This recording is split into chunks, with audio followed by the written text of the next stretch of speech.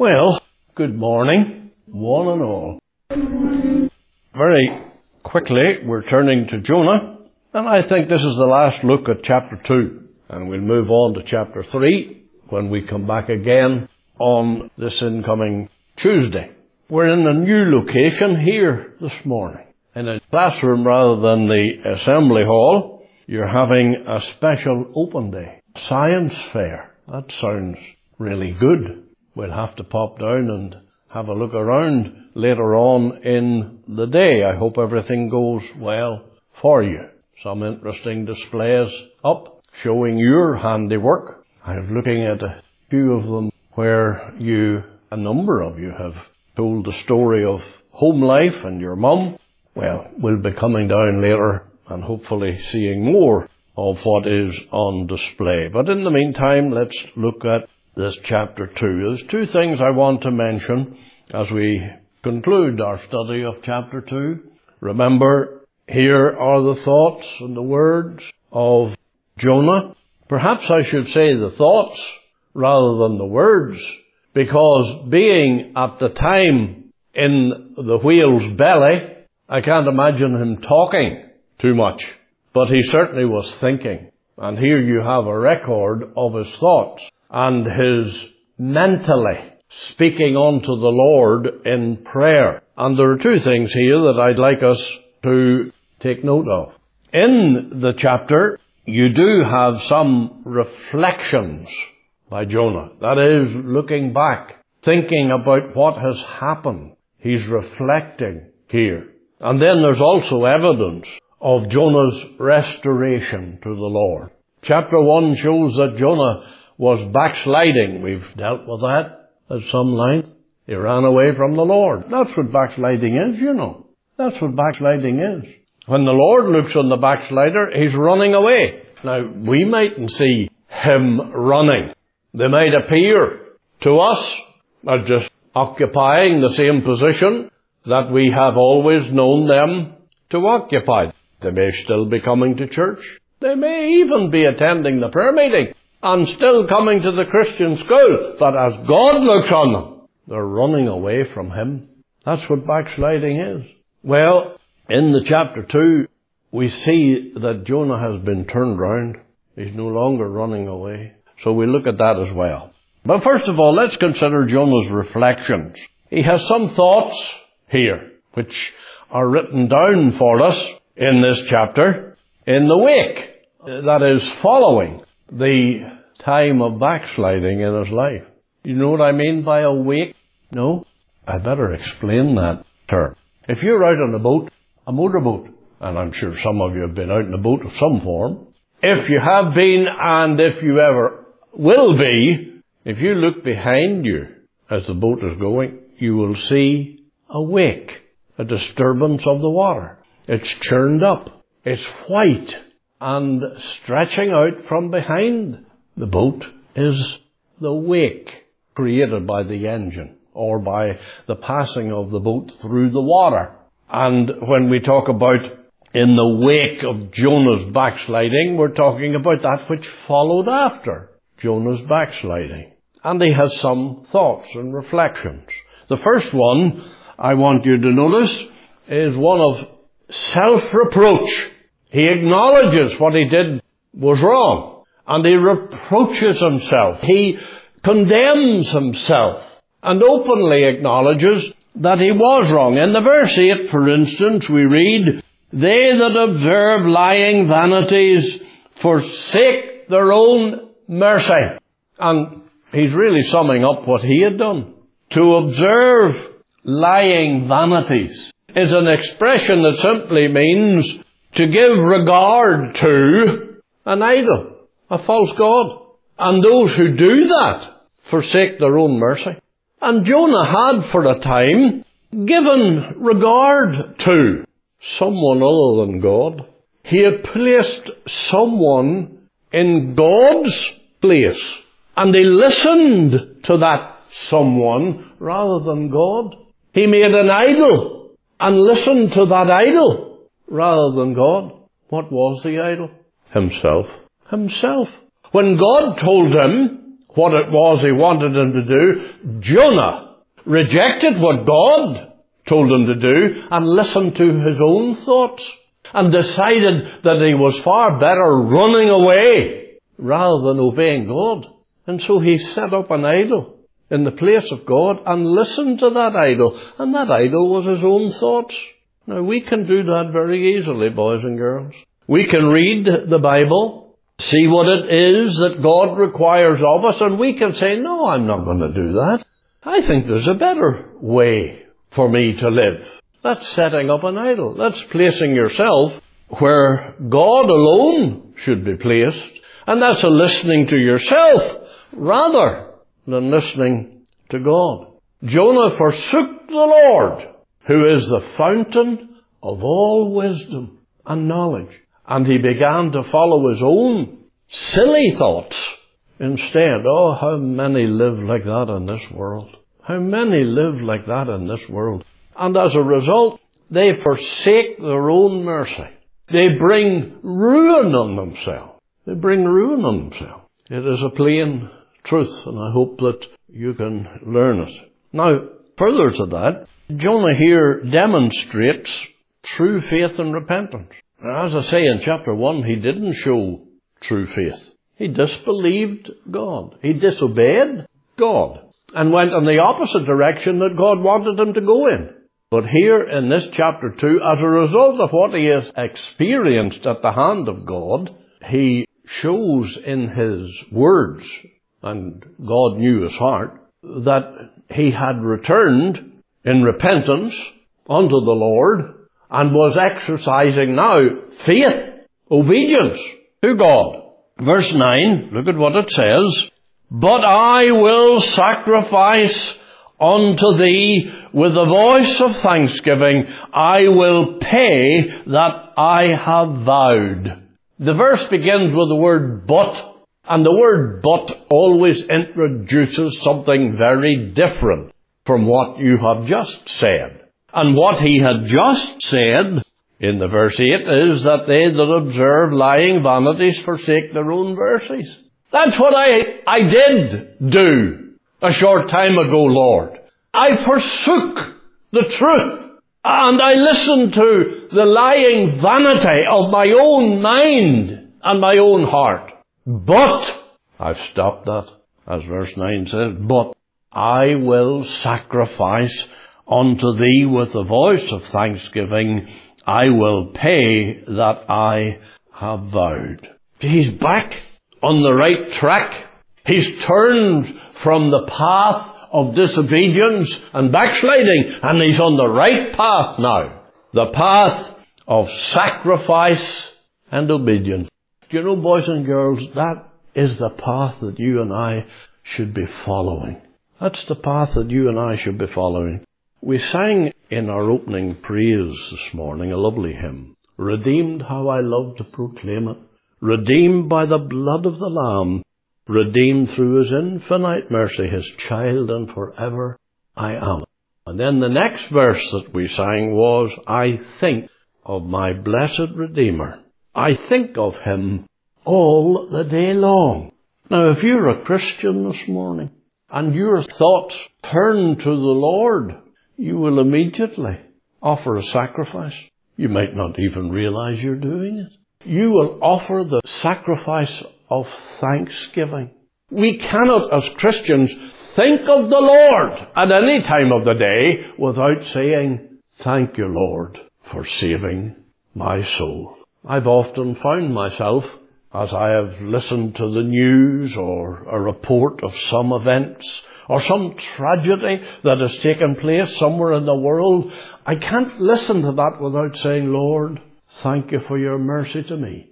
Thank you, Lord, you've spared me from such tragedies, such grief, such sorrows. You see, the child of God should be always sacrificing. And that's what Jonah is saying here. He had left off sacrificing, running away from the Lord. He was no longer rendering unto the Lord the praise that was due to his name. But now he's back sacrificing. And he says, as I've quoted to you from verse 9, I will sacrifice unto thee with the voice of thanksgiving. Tell me, do you ever say, thank you, Lord? Here you are in good health. Have you said, thank you, Lord? Here you are enjoying many benefits in a Christian school. Have you ever said, thank you, Lord? Here you are today. You have just come from a loving home. Have you ever said, thank you, Lord? The spirit of backsliding makes us dumb, and we don't give thanks to the Lord as we ought. And Jonah, he's showing he's no longer a backslider. He says, I'm back to offering the sacrifice of thanksgiving. And he also says, I will pay that I have vowed. If you're saved this morning, you have made a vow. Sometimes we forget that. You have made a vow. That vow is to be seen in many of the hymns that we sing. I think of one I came to learn after I was saved. I really didn't know any old gospel hymns when I was saved. And consequently, every one that I heard, I thought, this is marvellous. Never heard the like of this in my life. And many of them stayed with me. And there's a little chorus that I think of. I will follow Jesus. Anywhere. Everywhere. I will follow on. That's a vow. That's a vow. And every Christian has made that sort of a vow. I will obey the Lord and do what He commands. And Jonah is saying, I'm going to go back to that vow, and I'm going to keep that vow. Though for a time when I backslid, I set aside that vow, and I broke that vow. Here is old Jonah then, and we can see the reflections that are passing through his heart and mind. I want you to notice, just as we come to the concluding of thinking about his reflections, his triumphant shout, right there at the end of the chapter. What does he say? Salvation is of the Lord. The end of verse 9. He had forgotten that for a wee while. Yes, he was a prophet of God, but he had forgotten that salvation is of the Lord. For a little time, he thought salvation is of me. What God has told me to do, chapter 1, is not going to do me good. I'd be better looking after myself and following my own thoughts. In other words, salvation is of me, Jonah was thinking. That's what backsliders think. I'd be better off following my own ways rather than God's. My good will come from me following my own ways and disobeying God. That's what men think. And that's what backsliders think. But Jonah has been restored by the mercy of God. There's a spirit of repentance about him, and now he triumphantly shouts, salvation is of the Lord. It's of Him that I will enjoy salvation. And the word salvation is a great word. It's a word that, as it were, puts his arms round every joy, all peace, everything that's good for us. That's what salvation refers to. And these things we will find in the Lord alone. In the Lord alone. You see, old Jonah was saying, here I am stuck in the belly of a whale. And how did I get here? Following my own notions. That's what brought me here. I thought that if I followed my own notions, I'd be doing myself good. But instead, here I am in the belly of a whale. Obedience to God is the best way forward. For salvation is of the Lord, he says. Don't ever forget that. Do you hear me? Don't ever forget. As you walk through life, if you would know good and peace and joy and success, it will come only from God. And it will come only to those who obey the Lord. These are the thoughts that have passed through the heart and mind of old Jonah, and as they are recorded here in the chapter 2. Let me come quickly then to the restoration that Jonah enjoyed. You know, Jonah's being swallowed by the whale, his preservation in the belly of the whale, and his being cast forth on the shore is a demonstration of the supernatural and miraculous nature of what happened to him. Let me repeat that. That was a long sort of a statement, and you might have missed it. But basically, all the things that happened to Jonah were miracles. Every one of them were unnatural, out of the ordinary. events. The Lord prepared the fish that swallowed him. We saw that in verse 17 of chapter 1. And it was the Lord who preserved Jonah in the belly of the whale. Jonah's was a miraculous experience. Not only swallowed, but he was preserved in the very depths of the sea in the belly of the whale. And then, we are told in the last verse of chapter 2, the Lord spake unto the fish, and it vomited out Jonah upon the dry land. Do you know the animals hear God and obey God? The animal kingdom obeys God. It's something for you to think about, that it's only among boys and girls and daddies and mommies and uncles and aunts, among the human beings, that you will find disobedience to God. The animals always do God's bidding. It's only us sinful human beings that dare to disobey God. So the fish heard God and spat out Jonah. This was all a miraculous thing. Are you in any way aware of the miraculous care that God exercises over you every day? Are you any way aware of this? You know, we're a wee bit like babies. Now, you've all seen little babies. Tiny little babies. I mean the little baby that is almost sleeping all the time. And when it's not sleeping, it's sucking at a bottle. Well, that wee baby is lifted, washed, new clothes put on it, nice bed made for it, put down in the bed, made cozy, made sure that it's warm and comfortable and fed. And the baby doesn't know one thing about it. It doesn't know one thing about it. It doesn't understand what's going on. It doesn't know who the person is that's giving this great care. Oh, it grows a bit. And after a while it begins to realize that's mommy and she looks after me, and that's daddy and he does the same. But at the beginning it doesn't. Now many of us have no consciousness, just like that wee baby, of the kindness of God toward us, how he lifts us and lays us and feeds us and cares for us. We never take note of the fact that God is doing this. And the miracles that happened in the life of Jonah here is an indication of the miraculous care of God's people that the Lord takes. Please, I want you today to think on this and recognize that though I hardly understand how it is or what it is he does, God is taking care of me every day. One day I'll understand. One day I'll know the dangers that he brought me through. But now I, by faith, recognize that he preserves me from dangers that I oftentimes don't see. The shepherd often goes out and chases away the wolf, and the sheep never knows that there was a wolf there. A wolf that would have devoured them if the shepherd hadn't acted. That's how it is with the Lord. But again, you will notice that it was the word of God that came to Jonah's rescue and restored him. It says, he spake unto the fish. The Lord spake unto the fish. It was by the word of God that he was delivered out of his danger and out of his troubles and brought to the shore. The Lord by his word.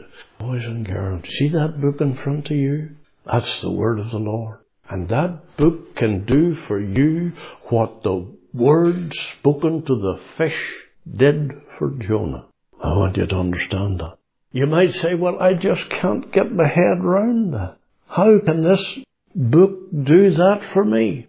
I'll close by saying that you have illustrated in the story of Jonah here 3 great truths that are the experience of the child of God. First of all, Jonah was cast out onto the shore, and that's a picture of what happens to the child of God when they're born again.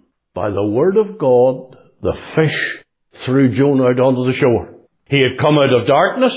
He had come out of the depths of danger. And by the word of God, he was standing on the shore, alive. That's what it is to be born again. To be lifted up out of darkness and made alive through the gospel of the Lord Jesus Christ. Are you alive today? By the word of God. This takes place. 1 Peter, the chapter 1 and the verse 23 says this, we're born again by the word of God. That's the source of life, that book in your hand. Then again, there is a picture of something else in all that happened to Jonah, and it is a truth called sanctification. You see, Jonah slipped into sin. He was defiled by sin, but God in His mercy rescued him out of it, restored him, cleansed him. And that goes on in the life of the child of God all the time. The Lord Jesus said to His disciples on one occasion, "Now are ye clean through my word." See that book? It keeps you clean. If you obey that book, it will keep you clean. Oh, it will not wash your face. You'll have to do that yourself. But it will keep your heart clean. It will keep your mind clean. It will keep your life clean.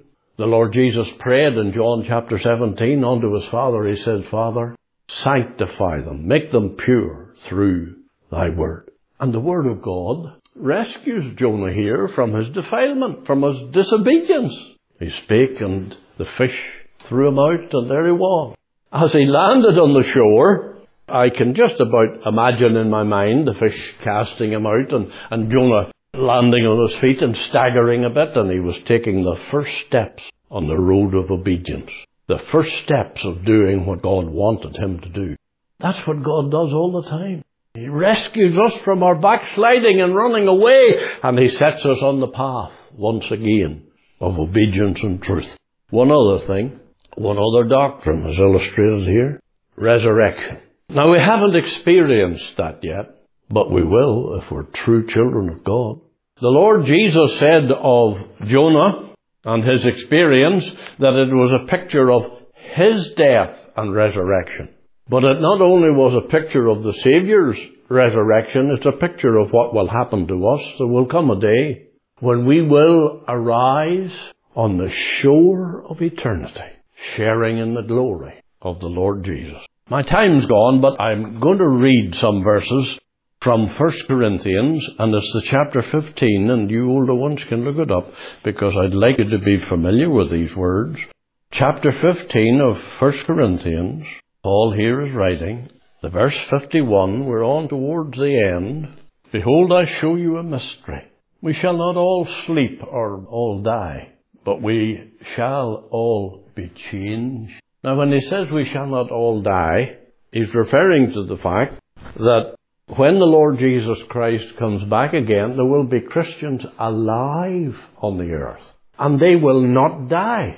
But they, at His coming, will be changed and glorified. Along with all those who in years before had died and were raised from the grave at the Saviour's return. They too are changed. So that's what Paul's referring to. And then he goes on, in a moment, this is how it's going to happen. In the moment, in the twinkling of an eye, at the last trump, for the trumpet shall sound, and the dead shall be raised incorruptible, and we shall be changed.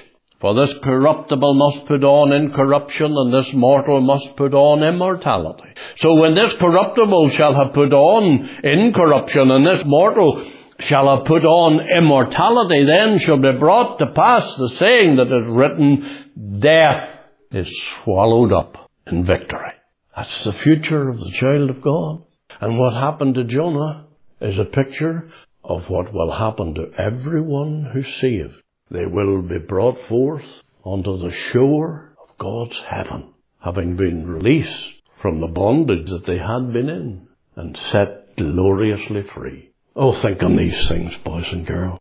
And as we return to the book of Jonah next week, you have a wee look at chapter 3 and see what there is there. For we'll be looking at that in the will of the Lord. Let's bow together now in prayer. Dear Lord, I ask Thee to write Your word on the hearts of the children. Thy Spirit must explain it to them, Lord, for how far short we fall in trying to explain Thy blessed word. Bless the school today. We pray that it will be a good day as this little exhibition will take place. Bless the teachers. Oh God, look down on this work. And even as You brought Jonah out of the darkness and out of the depth and begun a new chapter in his life, a chapter of victory, so Lord, bless the school that it might enter into a new chapter of victory to the glory of Thy name. We ask these things Amen. Amen.